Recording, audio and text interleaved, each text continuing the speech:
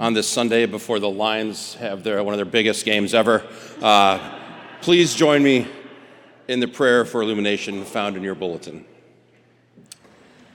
Lord, open our hearts and minds by the power of your Holy Spirit, that as the scriptures are read and the word proclaimed, we may hear with joy what you say to us today. Amen. A lesson from the Gospel, Mark chapter 1, verses 21 through 28. They went to Capernaum, and when the Sabbath came, he entered the synagogue and taught. They were astounded at his teaching, for he taught them as one having authority and not as the scribes.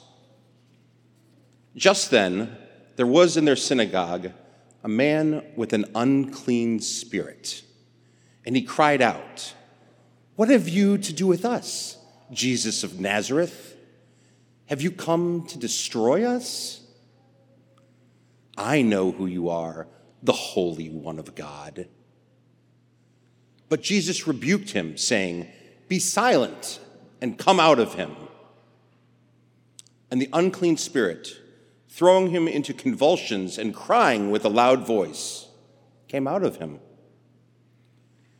They were all amazed, and they kept on asking one another, "What is this, a new teaching with authority? He commands even the unclean spirits, and they obey him." At once his fame began to spread throughout the surrounding region of Galilee. The word of God for the people of God. Thanks be to God. Thank you, Rob. I'm going to invite all of our kiddos, if you would like to come forward and be with me and our Pastor Carol and Pastor Amy for a children's moment.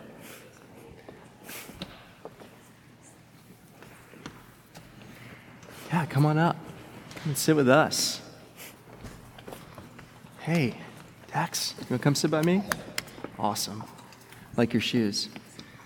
Great. Okay, y'all, I know that for some of you, this might have been a long time ago, like way back to August, but maybe you switched schools this year here in January, so it's fresh. But can you remember your first day of class? Remember your first day of class?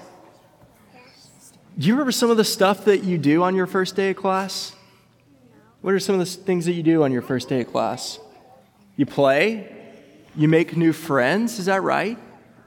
Oftentimes the teacher will show you around the classroom, is that right? And show you the different things that you're going to do throughout the day. There's typically a schedule that you look at and you see what you're going to do. Is this fresh in your memory of what you do on your first day of class? For adults, maybe your first day of work too? Yeah, Isla?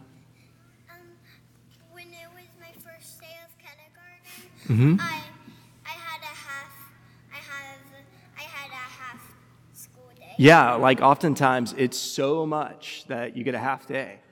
And is there any better sleep than that first night after school, right? I am typically so tired and I just sleep so well because the night before I'm kind of nervous.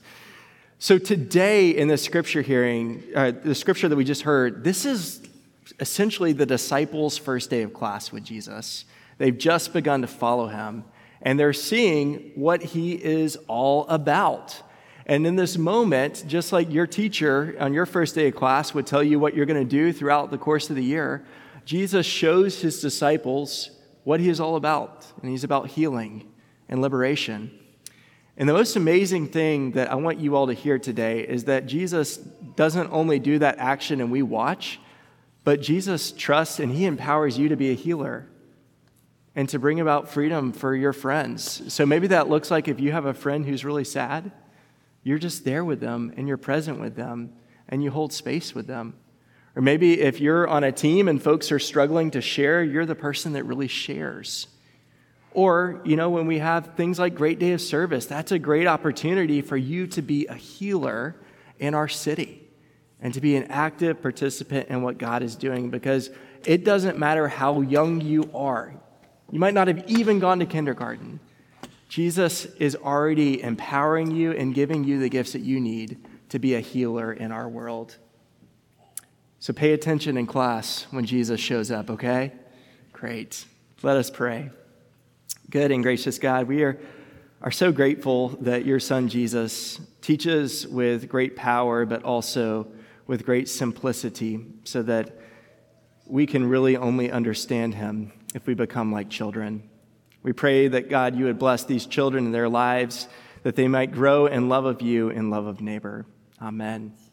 I'm going to invite our 3, 4, and 5-year-olds, if you want to go with Pastor Amy and Pastor Maggie and enjoy Children's Church. I'll have fun. Great.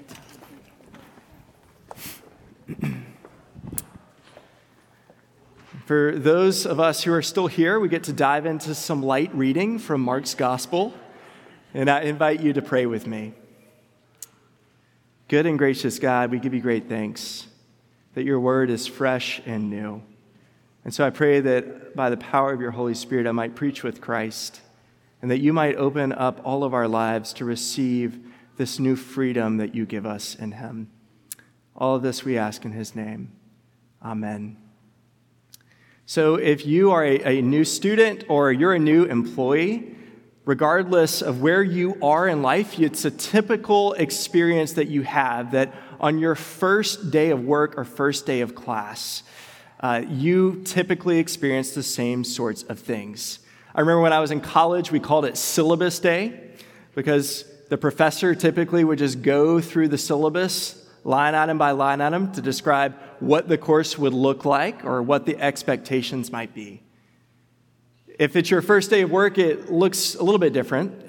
You are often with an HR representative who walks you through your job description, who tells you how to do payroll, who tells you the expectations of what your work is going to be. So regardless of whether we call it onboarding or orientation or syllabus day, that same experience is one where we are sort of taking it all in, and if we're honest, sometimes we're scanning the room or scanning the job, and we're wondering, is this really what I want to do for this season of my life? Do I really, if you're in a class, do I really want to subject my life to a semester with these people studying this stuff? Am I the only one that's ever felt that way? Okay, good. We're having some nods. We know what this is like. Friends, this is the moment in the disciples' life where Jesus is onboarding them to the mission of God. And if we're to read the Gospels as a field guide to leading and living God's mission, this is our onboarding too. We heard last week Pastor Carol preaching how there's this immediacy in the call of God that Jesus calls the first 4 disciples or students into mission with him. And especially we hear in Mark's gospel that Peter and James and Andrew and John left with such immediacy when Jesus called them that James and John left their dad in the boat with the hired hands. I can't read this story without imagining that scene in Forrest Gump, where Forrest Gump jumps out of the shrimp boat and it just crashes into the docks, if you've ever seen that movie. So Mark wants us to know that's the immediacy with which these disciples are responding to the call of God when Jesus says, "Come follow me." And this moment that we witness in the Capernaum synagogue, this is the disciples' first day of class. And it's not happening in a lecture hall or it's not happening in the HR training room. It's happening in their hometown synagogue with the religious teachers and members of their community who help raise them in the faith. And it's frankly happening in the presence of a man who is so unwell that if they're honest, I would imagine the disciples would say that up to that point, they used everything in their power to avoid people like him. On this first day of class, both for the disciples and for us, Jesus lays out the syllabus for his course of healing, liberation. And in those first days, and maybe even today, you get that sense of wonder, you get that sense of awe and amazement, you get that sense of curiosity of really naming, what is this all about? And how do I see myself in a story that's about a man who was possessed by unclean spirits being healed and liberated and made well? Mark's gospel tells us that awe and amazement was the response of the crowds when they saw Jesus heal the man. And in particular, they are awed and amazed with Jesus' authority. That word authority, I'm sure, conjures up all sorts of feels in this congregation. I know it conjures them up in me. Maybe you're the type of person that you're drawn to authority. You like the clarity it provides. You want someone to set the vision and direct the course and name what's inbounds and out of bounds. Maybe you're just the opposite. You like to wander into your own way, and any external force telling you, no, you can't do that, is not a gift. And I would imagine we have folks in our community here today who have experienced harm from the hands of authority. Someone who denied your rights or diminished your identity, boundaries that excluded you. But wherever we are on this spectrum of our relationship with authority, it's important to recognize that in this moment, poll after poll continues to reveal that our American culture is in a place right now where we really question what authority we can trust. Can we trust government or large institutions? Can we trust supposed experts in their field? And if we're honest, after the years of abuse and maybe our own personal experience of trauma in the church, can we trust the authority of the church? Joel Marcus is a New Testament scholar who's now retired, and he defines this word authority as the ability to act in such a way that there is nothing to hinder your action. The ability to act in such a way that there is nothing to hinder your action. As in, Jesus' teaching and authority is unhindered by the powers and principalities of the time or the expectations of the moment. We'll really see this as we follow Jesus in Holy Week as he goes into Jerusalem. He is speaking truth to the power, and especially to the power of the Empire of Rome. His teaching is unhindered. Jesus' healing is unhindered, even as this story of a man possessed by unclean spirits seems so far-fetched. Mark wants us to know that Jesus' authority is unhindered by even the most far-fetched of evils. Joel Marcus even remarks that this word authority was so often used in the context of its time as a word of anticipation for when God, in the end of all days, would come with decisive action to bring healing and justice and peace over all of the earth. Which is really a gift to imagine that word authority in this way.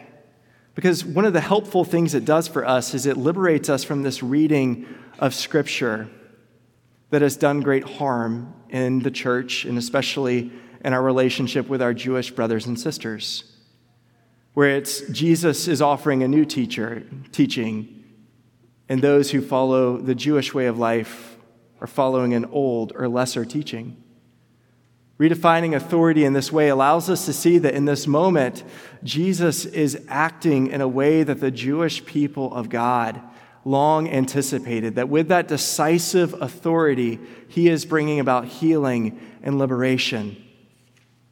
That in this moment, the congregation is being swept up into the story of a God, the God of Exodus, the God who hears the cries of God's people, the God who heals our hurts, and the God who liberates us in love. And so, of course, the congregation is excited that this newness of God's teaching in Jesus is in their very midst, because it means that the prophet's promise is finally being realized, prophets like Isaiah. And for those folks who heard Jesus teaching and witnessed him healing in Capernaum, and for those of us here in Nashville today, there's this great gift in proclaiming that Jesus' authority is the ultimate source of our trust.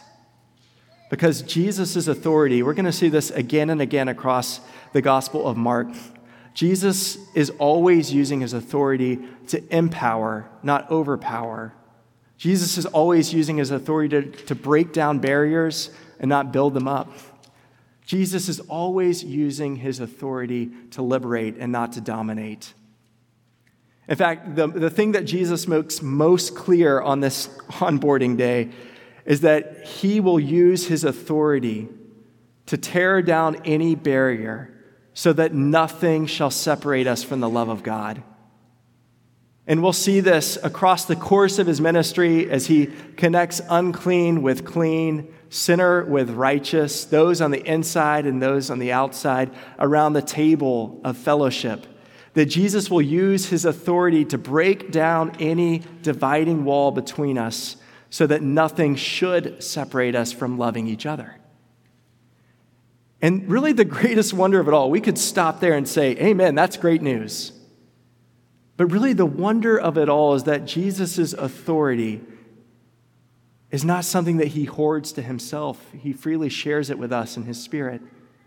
Later in Mark's gospel, he'll send out his disciples to go and heal in the region of Galilee. We'll hear in other gospels that at the end of his ministry, before he is ascended into heaven after the resurrection, he'll send his disciples to the ends of the earth to be agents of healing in all places, in every nook and cranny of creation. And in our baptisms, we celebrate that God is empowering us to resist evil, injustice, and oppression in whatever forms they present themselves, that God is trusting us with the authority to be healers and to bring about liberation in our lives and in all of creation. And yet, I have found, and maybe you have found this too, that it is much easier, much simpler to deny the authority Christ is giving us. To either blame those who have supposed authority. I can remember, I'm going to date myself here, but one of my favorite songs in high school was John Mayer's Waiting on the World to Change. Anybody remember that song?